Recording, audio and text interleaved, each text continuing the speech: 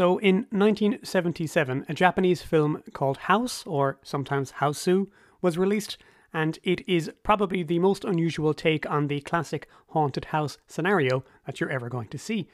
On this episode of Wide Atlantic Weird, I'm going to be talking with James Harding from the Toronto band Villainist, a major fan of this film, and in fact the man who introduced it to me some years ago. This film is extremely strange and experimental. There's really amazing cinematic techniques going on in it, and it's often shown to people in the guise merely of, you have to check this out because it's just so weird. I wanted to get past that talking to James about this film, and hopefully we go some way to trying to place a little context on it and explain how and why this very extraordinary film came to be made. We are certain that Satanism exists. It's the practice of evil. And following closely behind this car was this unidentified flying object. You will prove the existence of the Bigfoot or Sasquatch by bringing in a body. You're listening to Wide Atlantic Weird, a podcast about why people believe weird things. I'm Cian, and here at the Cabin in the Woods, located somewhere in West Cork, I investigate stories of the strange both in reality and in books and in film, as on this episode, of course, we are going to be talking about the film House, or Hausu, and explaining exactly how did it get to be made in quite the way that it was. Now, before I get to my interview with James Harding, I have a few bits and pieces to talk about. Firstly, there's a massive storm going on outside, so you might hear that. Cabin is rocking slightly, and it is mid-February, and very often we do get storms at this time. A lot of other parts of Ireland and even the UK have been getting some snow over the last few weeks. Not here. I guess we're just too much of a maritime climate really to do that. I love snow, and I would love some snow, but it hasn't happened yet. We've had not more than a day or two of it, I'd say, all winter. Anyway, friend of the show Chris Joyce, who was on our Alien Greys episodes way back, sent me a message this week. He's doing a mammoth rewatch of The X-Files. He's been doing it for years and he's still making his way through them. And he got in touch this week and said, Cian, I watched an episode of The X-Files that was all about numerology. And I went off in a bit of a rant because numerology for me is like one of the most boring kinds of, supernatural topics there is. It's basically like looking for things in your life and trying to match them and looking for coincidences and then trying to convince yourself that there's some reason to it or some meaning to it. So to me, it's like really low-hanging fruit. There's not much there that needs explaining. Give me a monster, give me a UFO, give me something that is difficult to explain. I think the reason that stuff like numerology and synchronicities and just sort of conspiratorial thinking in general were ruined for me from an early age was when I was in college. I went through a massive Umberto Eco period. He was an Italian writer who was I think he was a medieval historian, and he used a lot of that material in his work. And for me, his most famous book is probably Name of the Rose, but for me, his magnum opus is Foucault's Pendulum, and it's about these crazy guys who invent a conspiracy theory, using all the old-fashioned conspiracy theories from history. They get the Templars and the Rosicrucians and everybody you can think of and put them into one super conspiracy theory, and then strange things start happening around them and other people start believing it and people start dying and it goes crazy from there. But the bit that has always stuck with me my whole life is when the main character, Kasaban, I believe, is about to really go down the rabbit hole and go past the point of no return with believing all this crazy stuff. His girlfriend tries to pull him back from the brink, and she takes this bit of parchment that they've been using to build a whole conspiracy theory, and they believe that it's a piece of medieval French text which they have translated as meaning, that there are all these secret groups that meet together every 100 years. And they've spun out the conspiracy theory from there. So everything hinges originally on this bit of text, and she takes it and says, well, look, man, what if we interpret this slightly differently? What if we read it this way and interpret the words in a slightly different context? Well, then it's just somebody's shopping list, It's some medieval French guy going down to the market to buy, milk and bread and eggs or whatever. And, she's showing that you find these things where you want to, and it's a decisive thing. You decide to do it.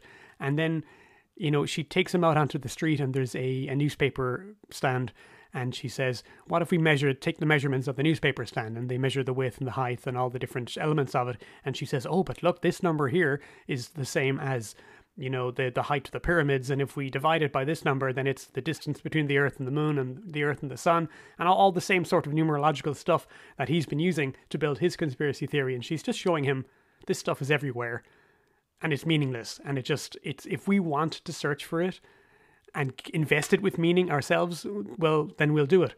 But that doesn't mean that it's real. And that scene has always haunted me. And I guess that sort of frames Chris put this into my head this week, but that sort of frames my feelings about conspiracy thinking, which is when I get deep into looking at conspiracy theories, I don't often really engage with the details or the facts. I'm more interested in the overall style of thinking, the fact that they are making the connections in ways that kind of please them, rather than always getting hung up on the details. But maybe for me, the conspiracy theory mindset was ruined from an early age by that sort of thinking given to me by Umberto Eco. Great book anyway, Foucault's Pendulum. Snobby literary types, including myself, have been guilty of referring to it as like the smart guy's Dan Brown. It predates Dan Brown by quite a few years. I think it's from the 80s. But anyway, I had some fun messages from listeners this week before we get to our main story. So on Twitter, where we are at Strange Ireland, we had a nice message from a gentleman known only as Not Jonathan Frakes. And connection to a past episode, Jonathan Frakes, of course, did the voiceover or the commentary for the audio CD version of the Sierra Sounds, those infamous Bigfoot noises that we did an episode on before. So go and take a listen to the Sierra Sounds. Anyway, this gentleman, Not Jonathan Frakes, says, I was very glad to find your podcast. Hope you can keep doing what you're doing for the foreseeable, which is nice. I was watching The Great 90s Show recently, one of the first weird shows that really got me into the genre, beyond belief, fact or fiction. They're all available legally now on YouTube. Of course, I never thought they were arbiters of fact or fiction, but it was entertaining all the same, and it's good to watch them after all these years with an adult brain and find the entertainment value is still there. Anyway, to cut a long story medium, in Season 2, Episode 13, the first segment is a very contemporary telling of Lord Dufferin's ghost. It's been a while since I listened to the specific podcast. Don't know if you mentioned it. I didn't. I'll let you decide if it was a true story or simply an urban legend. So that's nice. And I don't remember this show myself. I do remember hearing about sightings, like in the 90s. I wasn't watching any TV that was giving me these stories. It was mostly from books, but I did have friends at school who had access to the channels, as they were called. If you had access to like anything beyond the usual Irish state channels, it was like fancy stuff, fancy notions, and you could watch stuff like sightings. I did have the X-Files though, but I was too scared to watch beyond the opening theme music most of the time. And Mr. Frakes, Mr. Not Frakes, mentions another reference to a previous episode. In our Mothman episode, we told a story about a ghost appearing in a reflection of a gin jar, which is true story. And this person, whose name shall be a mystery, is connected. Reckons they're connected to this. He says, my girlfriend maintains she's the one who found it in that original picture when it was taken. They are friendly with the folks who originally sent me that photograph. So nice connection there. Also on Twitter, David got in touch to say that he enjoyed the Picnic at Hanging Rock episode and would I consider doing an episode on a film called The Last Wave, which I've only just come across. It's another Peter Weir film. It also has a sort of a horror theme, and it seems to be based on like real life sort of pseudo paranormal, or at least ethnographically unusual happenings. It seems to be dealing with sort of Aboriginal Australian practices that I've heard of as being called pointing the bone, which is like to do with cursing and stuff. I'm nearly certain that that's like a horribly dated and offensive way of referring to it. I haven't done any reading on this, but the film looks great. Peter Weir is always great, and I look forward to finding out more about that one. Over on Instagram, Peter gets in touch. He does business there under the name Jacques de Molay, which again makes me think of Templars, which makes me think of Umberto Eco, but it suggests, have you read The House on the Borderland by W.H. Hodgson? It's Lovecraftian and it's set in Ireland and would make a great episode. So Awesome suggestion there. It's been on my radar for a very long time. I do like William Hope Hodgson a lot. I've read all of his Carnacki stories. He's like a psychical detective, a ghost hunter from sort of about 1910 and thereabouts. And I love his kind of seafaring ghost stories. His story, The Voice in the Night, is one of my all-time favorite kind of spooky short ghost stories and is absolutely worth searching out. The House in the Borderland it's kind of inspired by his time living in Galway, and it's about a mysterious house and sort of cosmic horror that happens there. I have made several attempts over the years to get stuck into it. I found it a bit stiff, and I think I need to approach it, just at the right time and the right day, maybe on a holiday, something like that, when my mind is in the right place. But to help me out, Jacques de Molay sends on a nice audio version from BBC, read by none other than Father Ted's Bishop Brennan. So that makes it go down a little bit easier as well. So I look forward to getting stuck into that. So as always, folks, if you have interesting things to pass on or ideas for episodes, I can't guarantee I'll get around to them soon, but I do write everything down in a big notebook, and I do hope to get around to all of them. And also on Instagram, we are Wide Atlantic Weird Podcast. Now, if you want to help out the show because you enjoy episodes, you can do that in a wonderful non-committal way, because over on Buy Me a Coffee, you can buy me a coffee. And big thanks to the folks who've done that recently. It really helps, keeps me in Java. But it's not Java I'm drinking tonight, because we have, of course, our beer for the episode. This time it's Kinnegar beer from Donegal, and it's called Bucket and Spade. And this is a session rye IPA. So this is what I'm going to be enjoying while listening back to my interview with James Harding about the movie House. It's a little bit fruity, the beer, not the film, which is not my favorite, but I'm enjoying it, and I hope you enjoyed this episode too.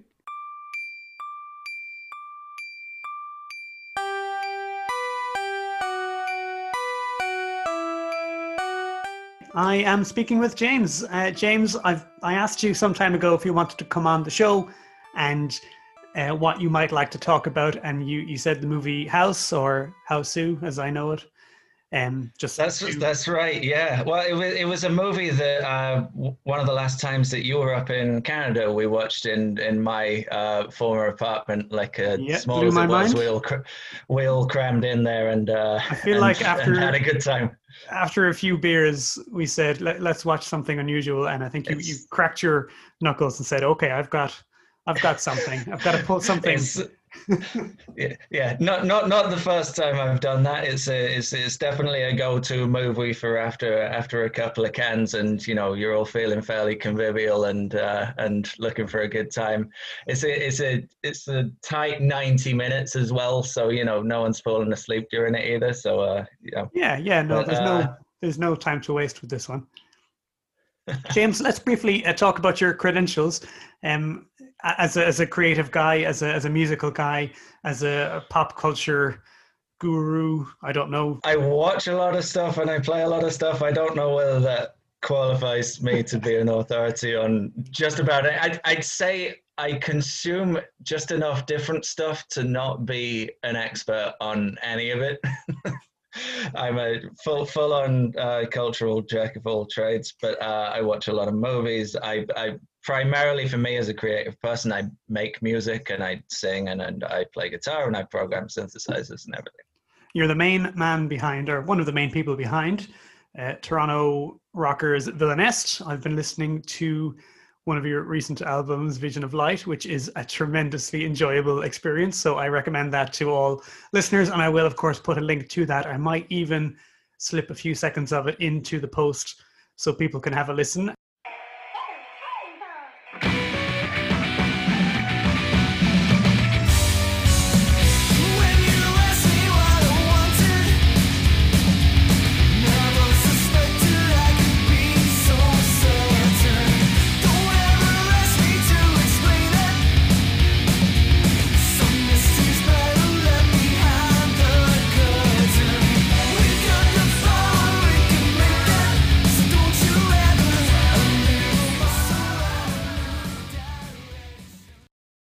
It's great fun. There's definitely an element of old school nostalgic rock there, and a bit of 80s and a bit of sort of the action movies that I think we're both fond of from that period as well. But that's not the only thing going on with Villainess, is it? Yeah, so the original like mission statement of Villainous, which is always much harder to describe than it is to listen to. I always tell people about what we sound like, and they go, "Huh, okay, I think I know what you mean." And then they'll come to a show or they'll listen to the album and they'll go, "Oh, right, now I know what you were saying. You know, I was being polite before and thought that you were just talking nonsense, and now, having seen or heard it, I understand it." But the original mission statement was to blend live rock music with the kind of synthesizers that you would get in early 90s video game consoles, mostly the Sega Mega Drive as we know it, or the Sega Genesis as they would know it over here now, because I live in Canada now, have done for almost 10 years. And yeah, we've been doing that for a good few years now. I think we've been going for 7 years. We have one album to show for it, a couple of EPs, and some stages that we've jumped on along the way. Recently, I've been singing with some great guys from Cinemassacre and from a YouTube channel called Epic Game Music. James Ronald, a friend of mine over here in Toronto, they asked me to sing on a cover of Cheap Trick's Mighty Wings, which they also matched up with Ken's theme from Street Fighter 2, so very much in my wheelhouse. I'll put a link to that stuff because it's tremendous. You're being very modest. It's a tremendously fun video, and your performance in it is off the charts. We're going to be doing some more of those as well. I've been talking to the guys, and we've got one more pretty much in the can that's going to be coming out in a week or so. I think maybe a couple of weeks. Awesome. Well, let's talk about House. So as we've said, it's the kind of movie you put on when you want to blow your friends' minds or impress them with your deep knowledge of world culture and very, very strange movies. To me, James, there's no question that if I had seen this as a kid, and probably around college, I saw trailers for it, but I didn't see the film until a couple of years ago at your place. No question, if I had seen this as a kid, this would have been filed away in the bucket of like, well, Japanese stuff is just weird, because I don't know about you, but growing up, I think we had this perception that Japanese culture was just uniquely strange, and I think that's because we didn't have access to much of it, and when we did come across it, it was always something a little weird, and I think we were surprised to see sort of Western tropes kind of mirrored back at us, which is a facet of some Japanese culture, post World War II, when they had the Americans and the baseball and everything, and seeing them reflecting some of this globalized stuff back at us in a slightly different context always gave us this impression that Japanese movies were particularly strange or extreme. Yeah, well, I think you and I are a similar sort of age. There's not too much between us, at least. And for my part, my experience with Japanese movies was probably because I was born in '87, and so my first taste of it, like a lot of people, I think, in England at the time, would have been when The Ring came out and introduced a kind of boom in the home video market for Japanese horror. So in the US horror market and the Western horror market, like everyone was a little bit tired of the kind of slasher fare that was coming out. Wes Craven had New Nightmare and Scream had come out. So there was a lot of like satirical voice, and everyone was just a little bit tired of the old tropes. Michael Myers was, out of fashion and hadn't seen Jason in anything good for a while. And so people were, I think, looking for something a little bit new. And for the most part, like The Ring or the Gore Verbinski remake, was what people were looking for. And then on the heels of that, because it offered something different, it was maybe a little bit more otherworldly, a little bit more kind of focused on technology or on spirituality. It sort of fused a modern spirit with like an older feeling kind of ghost story.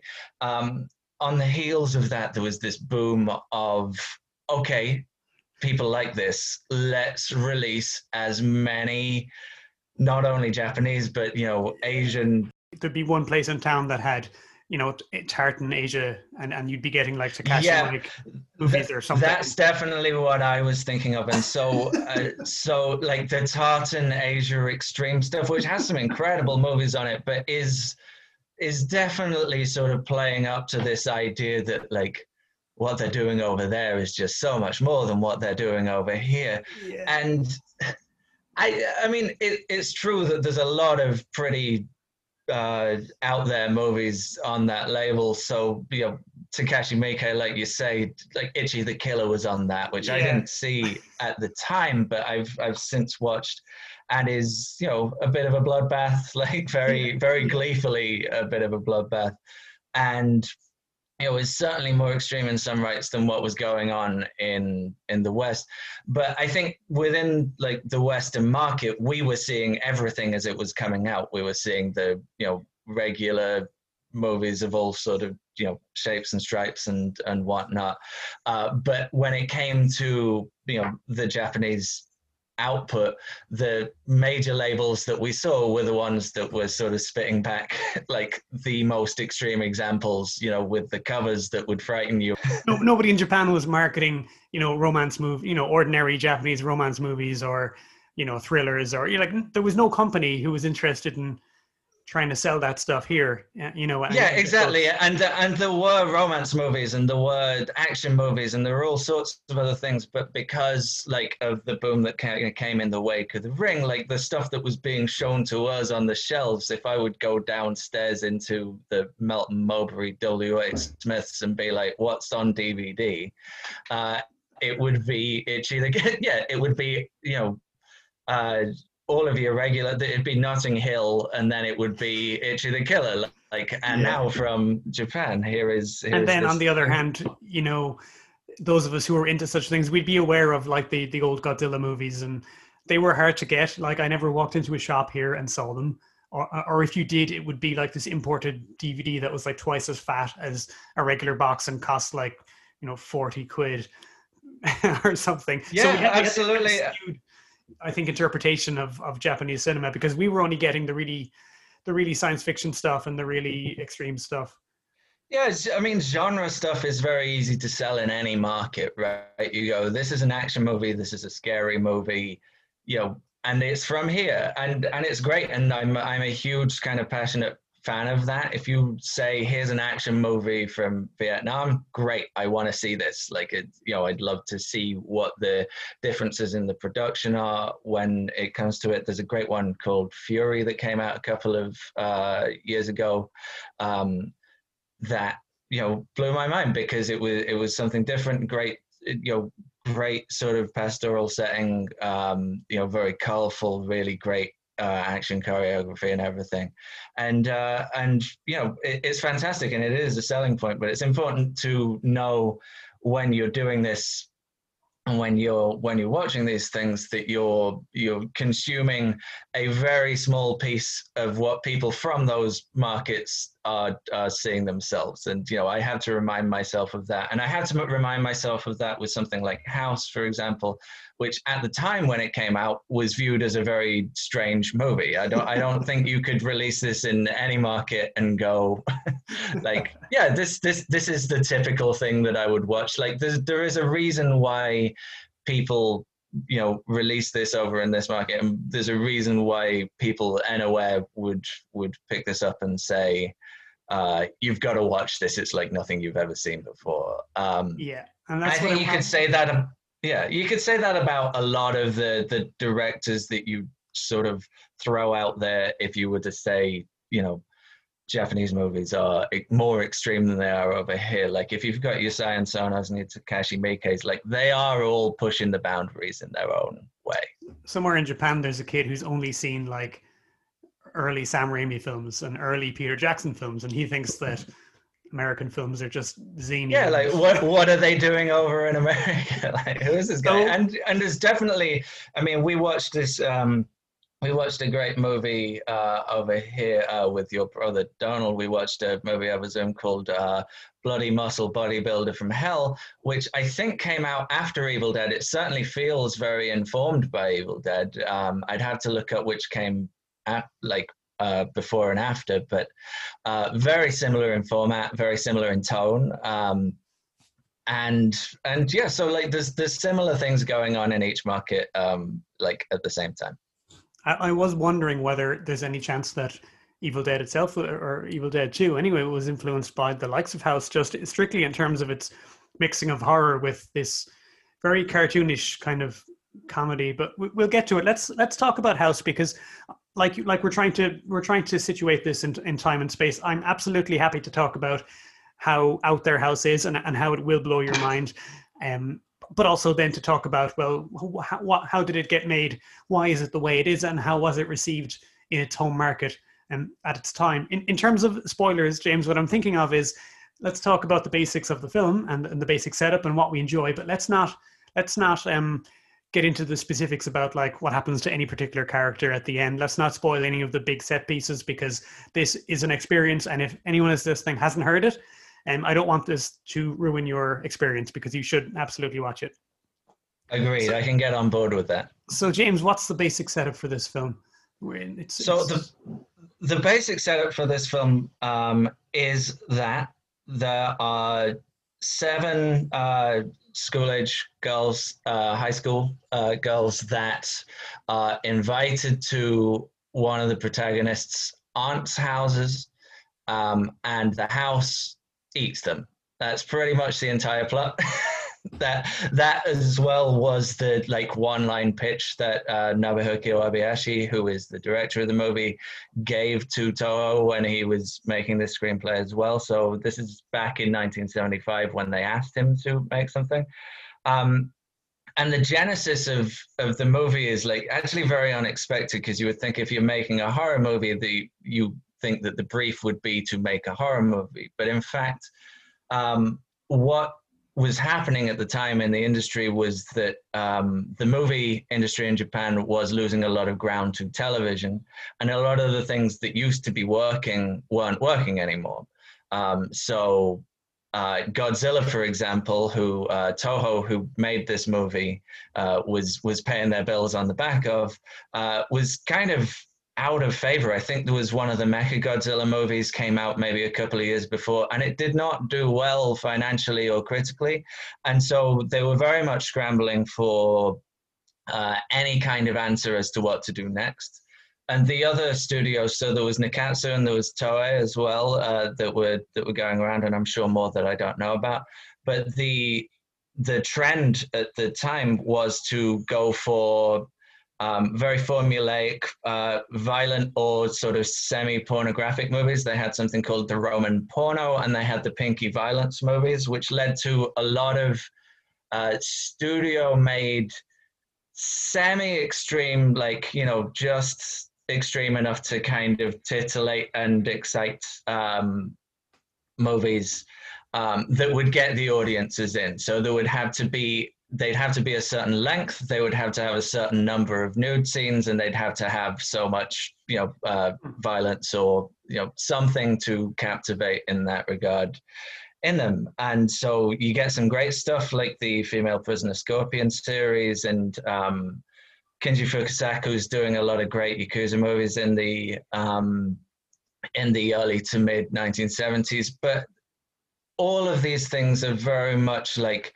filling a void that is coming in from like the decline of the movie industry from the 50s and the 60s, when Japanese cinema was doing very well. So what they were doing was looking to the West for inspiration, and they saw that Spielberg had released Jaws, and the studio executives at Toho put out a call for a screenplay that would be the Japanese Jaws. My goodness, like, and imagine being a producer and calling for Jaws and you get House. Anyway. Absolutely. It's a very it's a very interesting way to get from A to B, isn't it? To have that as your original brief, to be like, we want the Japanese Jaws, and then you end up with House. So I can tell you one of the reasons why it ended up being the movie that it was instead of House. So Nobuhiko Obayashi, who co-wrote and directed the movie, he decided to go at it from a slightly different angle. So he was given the brief of, we want a movie like Jaws because that was a smash hit, and we want something that's thrilling in that regard. And he went, okay, well, if I talk to adults, I'm going to get something very boring. I'm going to get someone going like, well, why don't we make Jaws, but it's a bear? You know, the adults can only, he said that adults can only view things in the prism of, you know, their own understanding. And so, paraphrasing there, of course, and I'm sure he said it in Japanese as well, but he thought, how am I going to get something truly interesting, truly cinematic out of this?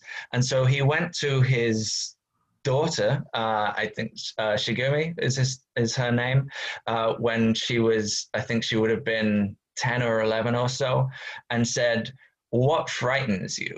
And she gave a few examples of the sorts of things that frighten her that aren't necessarily bound by adult logic, right? So if you ask an adult what they're scared of, they'll be like, well, I'm scared of this alleyway by the side of my house, and I think someone's going to come out and rob me and stab me, and then that's going to be it. Because that's frightening, right? Because we understand, you know, that is what danger typically presents itself as, kind of going through life. But his daughter, the things that she was scared of was, when I'm brushing my hair, like in the mirror, what if my reflection came alive and attacked me? Or things like, I've got a strict piano teacher and they insist on a particular type of fingering. And sometimes my fingers get caught in the keys and it feels like the piano is trying to eat me.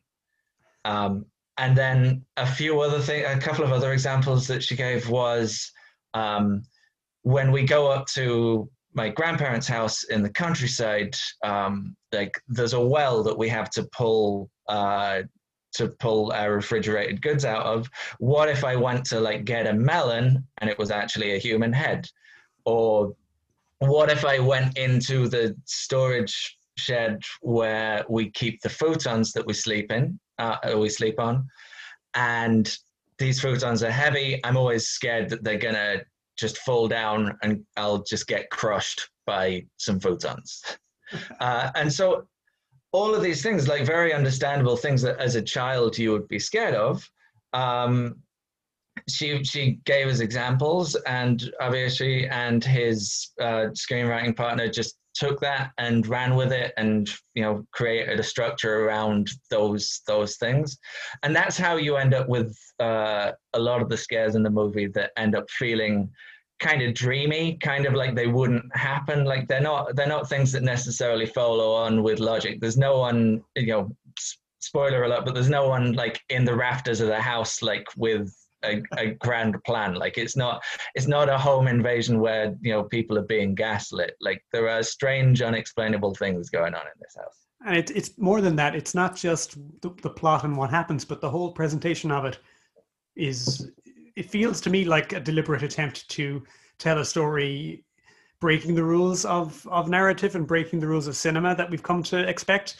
And it's funny, you don't realize how many expectations you have. You know, we're trained to interpret film in a certain way with, you know, when the film cuts in this particular way, that gives us a clue as to whether it's immediate or whether time has passed. And this film just breaks with all of those kind of conventions and makes the whole thing feel weird and disjointed, and it jumps between, you know, telling an actual story or just turning into a cartoon or having inanimate objects become like talking Muppet type things. And well, there's a few different reasons for that, and one of the main ones is that this was Obayashi's first feature, and prior to this, he was the director of around 200, maybe even more commercials in Japan. So he was a commercial director. He started out as a student art filmmaker. He got a bit of attention through that, and he got hired. I don't know whether it was by Toho or by sort of a subsidiary, as a kind of staff commercial director.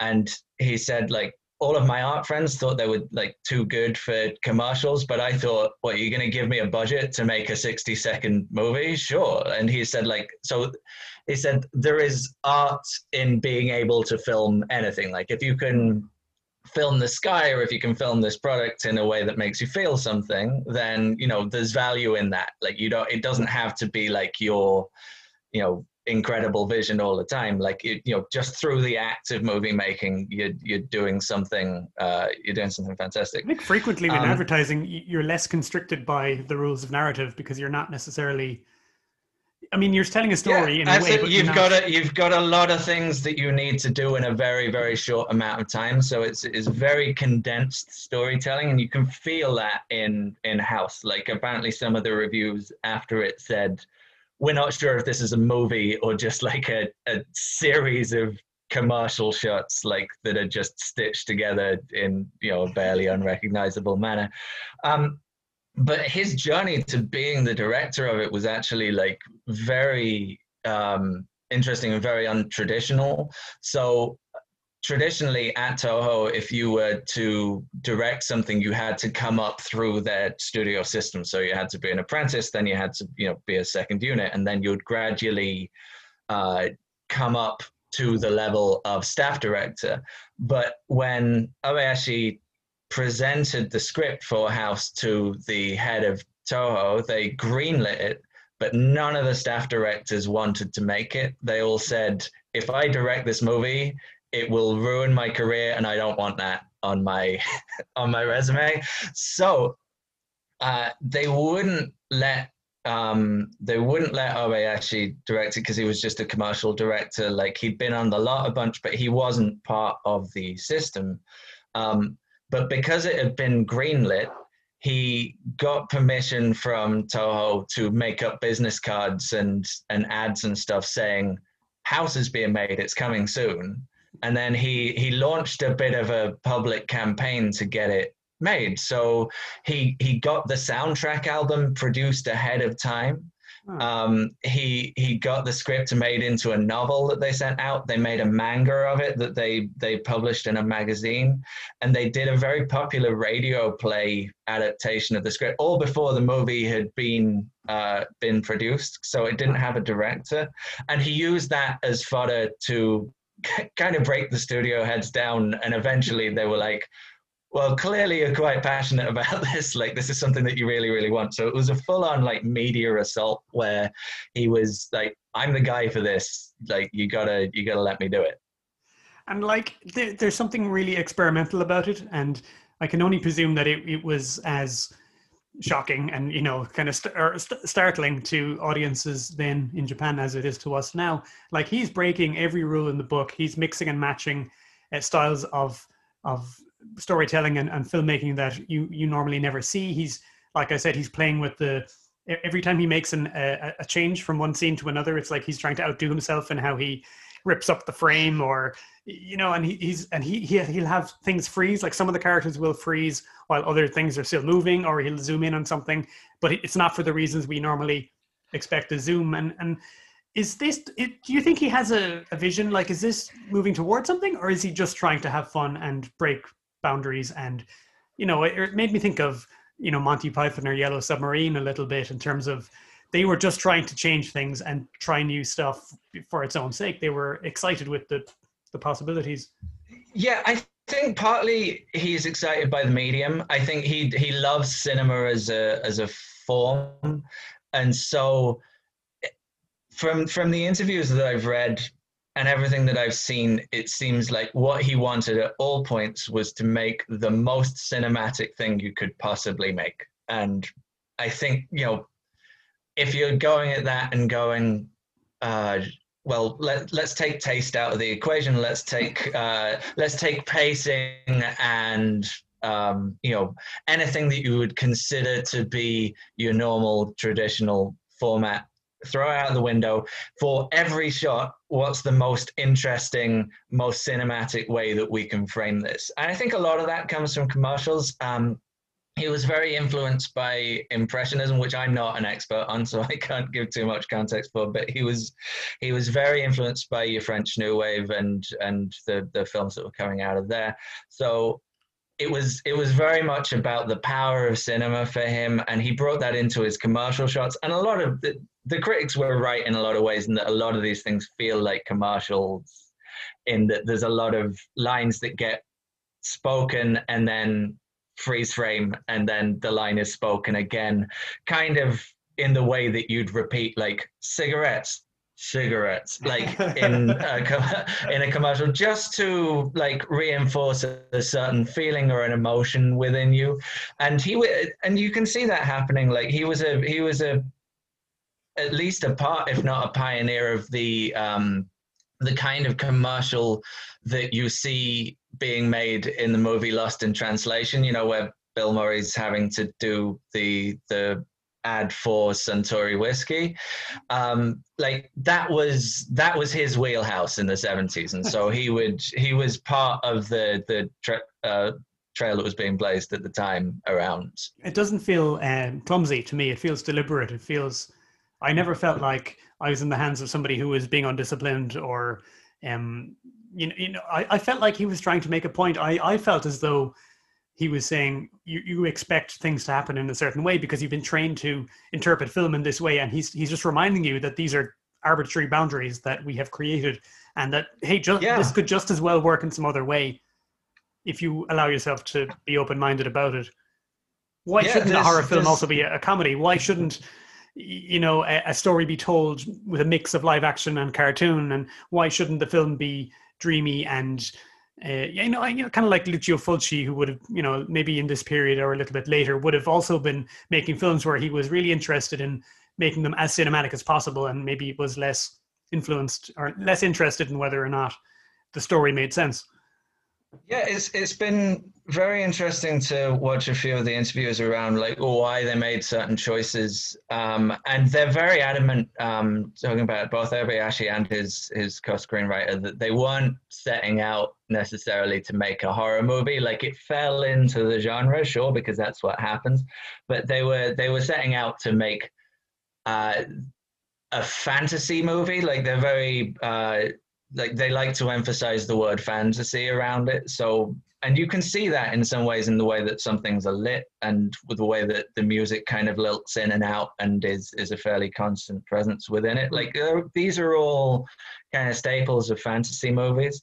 And I find it very interesting that, well, partially this is a budget decision, but because they were at Toho, they had access to the professional effects crew from Toho that were responsible for things like Godzilla, like really at the time at the forefront of cinematic special effects. And his choice was to say, no, I don't want to use these guys. I want to do everything myself. So they were doing like very early, like chroma key, like green screen type effects. And that would be a key thing in his movies later on.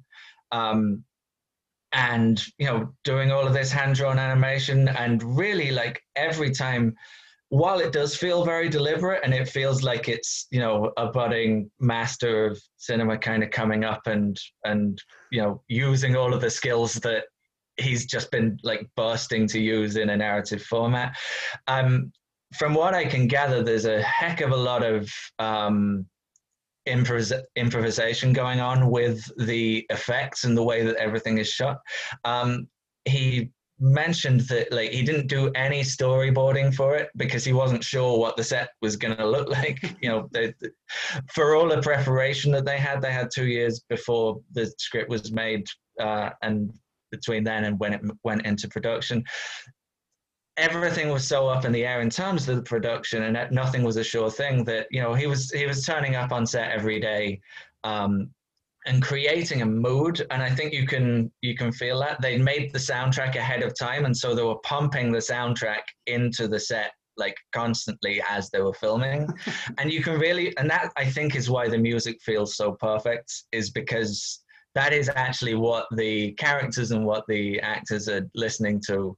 And as I'm sure you'll agree, like, once that melody gets into your head, Cian, it does not leave for several days.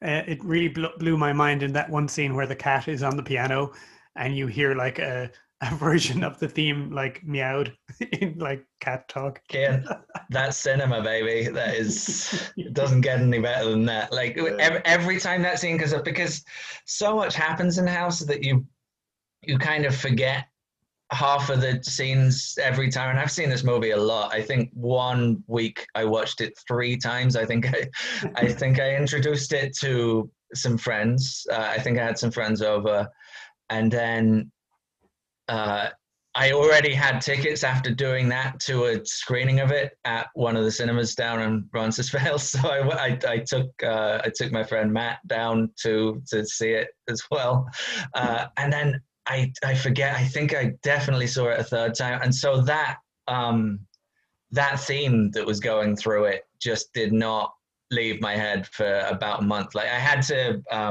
I'll send you a link to this, but I had to make a version of it on SoundCloud just to get it out of my head. It was like a bit of an exorcism, but I always forget that cat on the piano scene, and every time it comes up, like I lift my arms to the heavens and just thank the gods that someone thought to make that. Like that's what it's all about to me.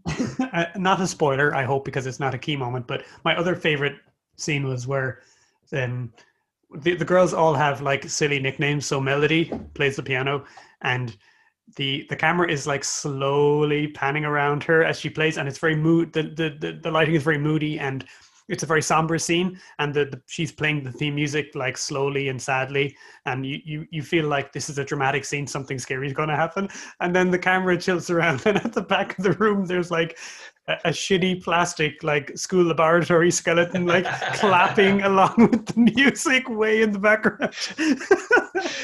It's beautiful, and like I love that that's never truly explained. Like I'd love to come up with a story behind it, or a metaphor that it's trying to do, but really it's cinema, baby. You can do it like that. I think that is the large point of House, is that like this is something that you can't see on a theater stage. This is the sort of magic that only happens in the movies, and that's like the core thing with Obayashi, and that goes through all of his movies. His last movie was something called Labyrinth of Cinema, about a group of young men who get sucked into a cinema screen, like an old picture theater that's closing down that night. So they're having like one last all-nighter movie marathon, and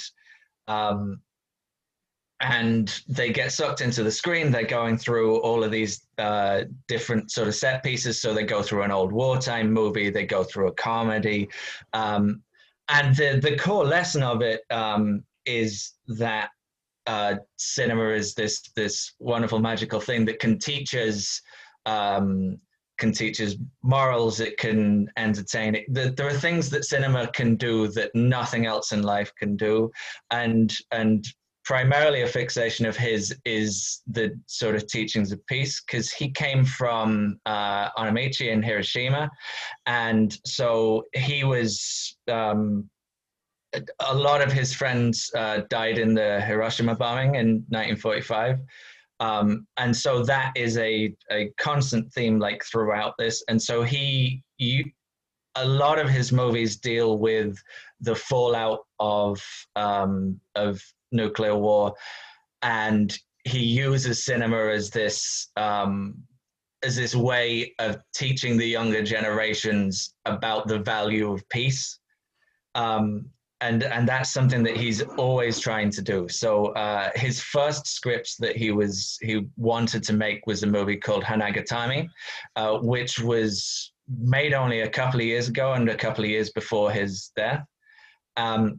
That was the first movie that he had made with the co-screenwriter of House. So it's what he wanted to make. That was always going to be his masterpiece.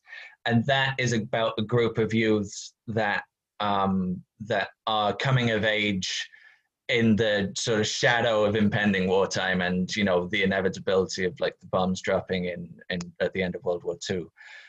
So it's always at the forefront of his mind, like when he's making movies, and he even manages to slip it into House as well. So so the backdrop of the movie with the character of Auntie is she is I guess she's not a widow because they didn't get married, but she didn't get married because her husband went off to war and he was shot down. And as a result, she is left in this barren household. And so there is definitely a theme within this, as sort of out there and as whimsical and as fantastical as it is, that there's a very serious theme kind of going through it of the traumas of war and the kind of the traumas of the previous generation being foisted through war upon the next generation. I think that's what ends up making this movie feel a little bit more poignant than a lot of people give it credit for. Like the characters themselves, like you say, like, so the names of the girls are Mac, who is called Mac because she's like one big stomach. She loves to eat. Sweet, who's just, I think, very, very sweet. Gorgeous or Sherry, who her main thing is like she's a young beauty. Melody, who plays the piano. Kung Fu, who is very physically adept and likes to fight. And not too many spoilers for this, but she spends a lot of the movie fighting household objects that come and try and get her. By and large, the least useless of them. Like she's the most effective. She's got some agency to her for sure. She's always quick on her feet if something's coming after her when she's chopping wood or something. She's ready. And then there is Prof, who is one of the last. So her thing is like logic is her thing, and so she's one of the last to accept that there's something otherworldly going on here, and she's always looking for the answers. Like there's a part where there's a locked door and there is no explanation other than the house is haunted and it's trying to keep you in, and there's a part that always makes me laugh where, like, after all of these things that have happened, and a lot of things have happened at this point, we're about an hour and 10 minutes into the movie, and Prof goes, I think it's a security system. It's probably fine. We just got to switch it off. And then finally there is Fantasy, who is a girl who's kind of got her head in the clouds, and she fantasizes about their teacher, Mr. Togo, coming to rescue them. But every so often through the movie, we cut back to Mr. Togo, and he is just a buffoon. Like, well, for one, the reason that the girls are on their own in the first place is because this is by the machinations of Blanche, the witch cat, but he falls down some stairs and gets a bucket stuck on his ass and has to go to the hospital. So he's not the knight in shining armor that Fantasy is looking for. And throughout the movie, they'll go, it's okay, Togo's on his way, he's gonna come and save us, and then it'll cut back and he's just like eating noodles or something. He's in some ridiculous situation. Very much as your brother Donald would say, a bit of a McGee. Did you feel there was some, like, a theme of kind of maybe jealousy from the older generation to, like, these young people who just want to have a good time and have their lives ahead of them, whereas we got literally atom bombed, and this kind of, it made me think of the film Matango. Did you ever see Matango, the mushroom people? I haven't, no. Oh, hey, call back to the beginning of the episode, to the intro. Matango is, of all things, a Japanese movie version of the short story The Voice in the Night by William Hope Hodgson, who I was talking about. It's a film about kind of young people in Japan in the 60s, and how, I suppose, a bit like Ireland in the 60s and 70s, when people were starting to see themselves as a progressive, forward, modern nation. We had a way to go. We still do, but this idea of reinventing yourself as, no, we are capable of being a modern, forward-looking country, and then older people resenting this because maybe they didn't have some opportunities, which in Japan obviously very specifically is associated with the war and the bomb.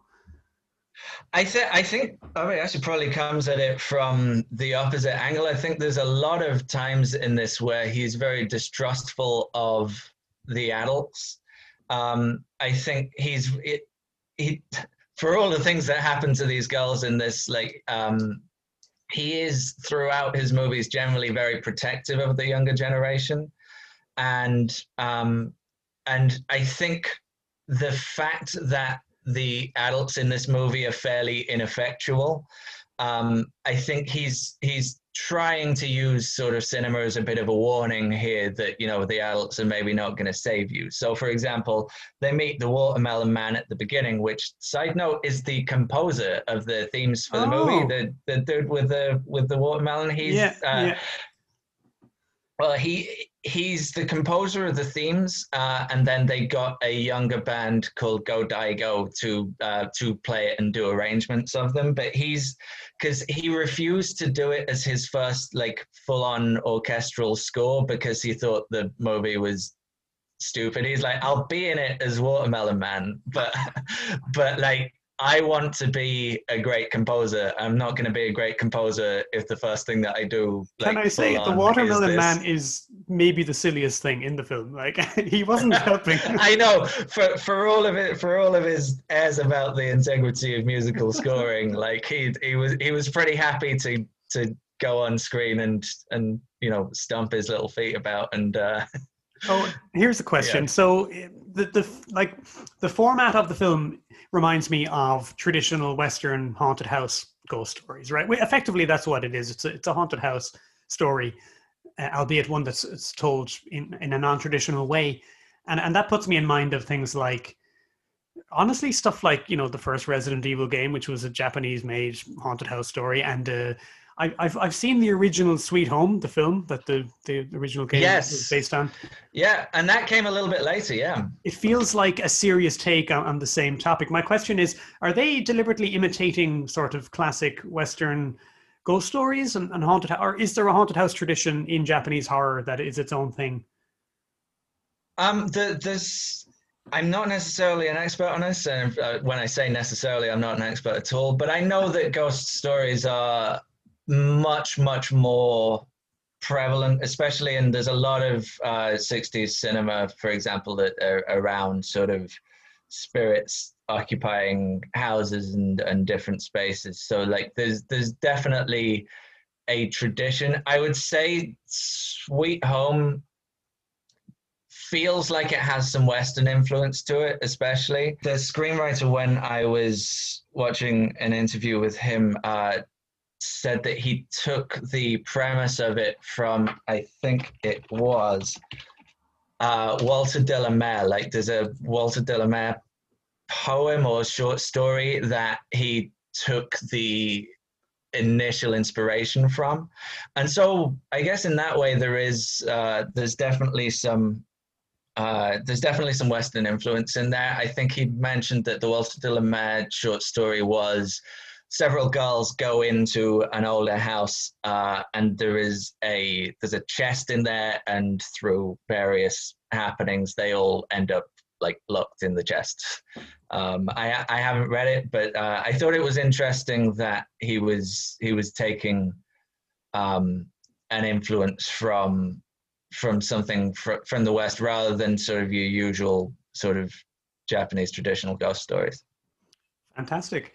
I guess looking towards the end of the show, James, what is it about the film that makes it your go-to? You spring it on people frequently, you watch it over and over again. What, beyond the fact that it's just incredibly strange the first time you encounter it out of context, like what is going on here that brings you back time and again? Well, I think there's just something really joyful about it for a horror film. I think the fact that it is made with so much love for cinema, it's not necessarily, it is scary in the way that a lot of the fates of the characters are quite shocking. But one of the things that I delight in every time is just the how did they do thatness of it all. So you'll go through and, like you say, shot by shot, you go like, why did they make this choice? Like, why does this look like this? Why is it so energetic at all times. And I think it's infectious. Like there's something like brilliantly earnest about it, and there's something very loving. And I think that's something that when it comes to a movie that I want to put on and I want to watch, like I would put that on over something by Takeshi Miike, like for example, a lot of the time, because most of the people that I would watch movies with, you know, I don't know whether you want to see limbs going off in all directions and sort of showers of blood going off and everything. And a lot of these things can be quite depressing. If you know, like I say, if it's midnight, it's after the pub, you had a couple of cans and you want to be entertained by something. And I'd recommend watching this in any state of mind. I've, you know, watched it Stone Cold sober as well. Please don't get me wrong. There's a joyfulness and there's an earnestness to the craft of it that I think comes through. And I think Kobayashi as a director generally has this great youthfulness to him that he kept even all the way through to his 80s and, you know, to when he eventually passed away. He was always the most energetic filmmaker. Like I said, Labyrinth of Cinema is 3.5 hours long, I think.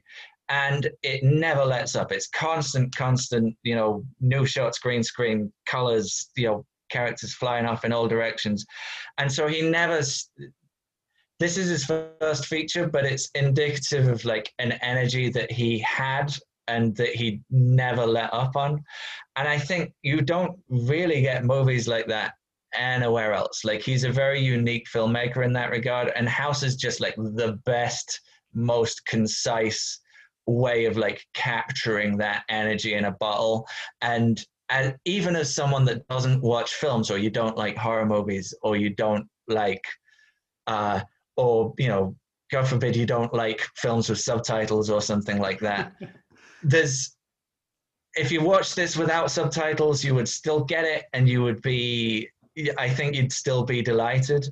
And there's just something about that I find very infectious, and it's something that I generally want to pass on to others. And I think it's something that I think would be a lot more well known if it had received like a Western release around the same time as like The Ring Boom that we were talking about earlier. But it didn't. It was actually only in the late 2000s that it got a Criterion release. And so it was released with like full context. There was never a point in the West where it was like some dusty VHS that you'd pick up like in, you know, in your corner store that like no one else knows about. So, so just the fact that it came out a little bit later when I think that that rush for like different Japanese cinema had kind of had not necessarily died down. The appetite was still there, but it didn't fall into your Tartan Asia Extreme label releases. Like I was definitely ready to watch this and to kind of consume it with full force. And I think when it came and I eventually watched it, it was just always something that I'd want to pick up again. Thanks, James. Your enthusiasm for the film is wonderful. So finally, James, where can people find you online? What cool stuff that you work on should people be checking out? Yeah, so like we said at the start, I have a band called Villainous. We do Sega Genesis-based electro rock and roll, which, like I say, makes more sense once you listen to it. We make a lot of we make a lot of songs about movies. We have a song about the Stallone movie Cliffhanger, for example, if that floats your boat. We have a song called Escape from Space Jail, which is kind of an imaginary sequel to your Escape from New York, Escape from LA type movies. This is all stuff that I couldn't say as eloquently at the beginning of this interview because I hadn't had my coffee yet. And then outside of that, I think I can say the name of the band now, but the one that I'm in with the Cinemassacre guys and Square Painter and Epic Game Music, the band is called Rex Viper. For all of their lapses in judgment, I am currently singing lead on a lot of these things and screaming my heart out. I'm very scared of when we eventually have to sing them live. But right now, it's a video project with James Rolfe on guitar and James Ronald on lead guitar, and doing some amazing production work. And it's very exciting. We've got a video out coming, I think, on the Cinemassacre YouTube channel. You can find me on @Villainist on Twitter. That's probably where I'm the most active. We've got an Instagram @Villainestagram, and then also look out for the FP3, which I think is coming this year, that I'm doing the soundtrack to. That's not going to be for a little while, but I've got some reels to. I'm doing some cues for it, and I think that's going to be one of the fun next steps for what I'm doing. Lovely. I'll put all of that stuff in the show notes so folks can check it out, and I absolutely recommend that you do, because there's some top stuff, and I look forward to that new video because the last one was amazing.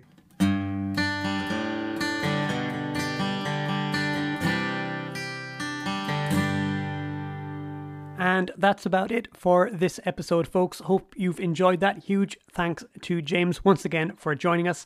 And don't forget about that Buy Me a Coffee. I need my coffee. So if you've enjoyed the episode, please consider checking that out. As always, on Instagram, we are Wide Atlantic Weird Podcast. On Twitter, we are @StrangeIreland. And as a special treat, in lieu of my usual theme, we're going to be seen out instead by the entire Villainist cover of none other than the House theme music. This is really special. Hope you enjoyed. Thanks for listening.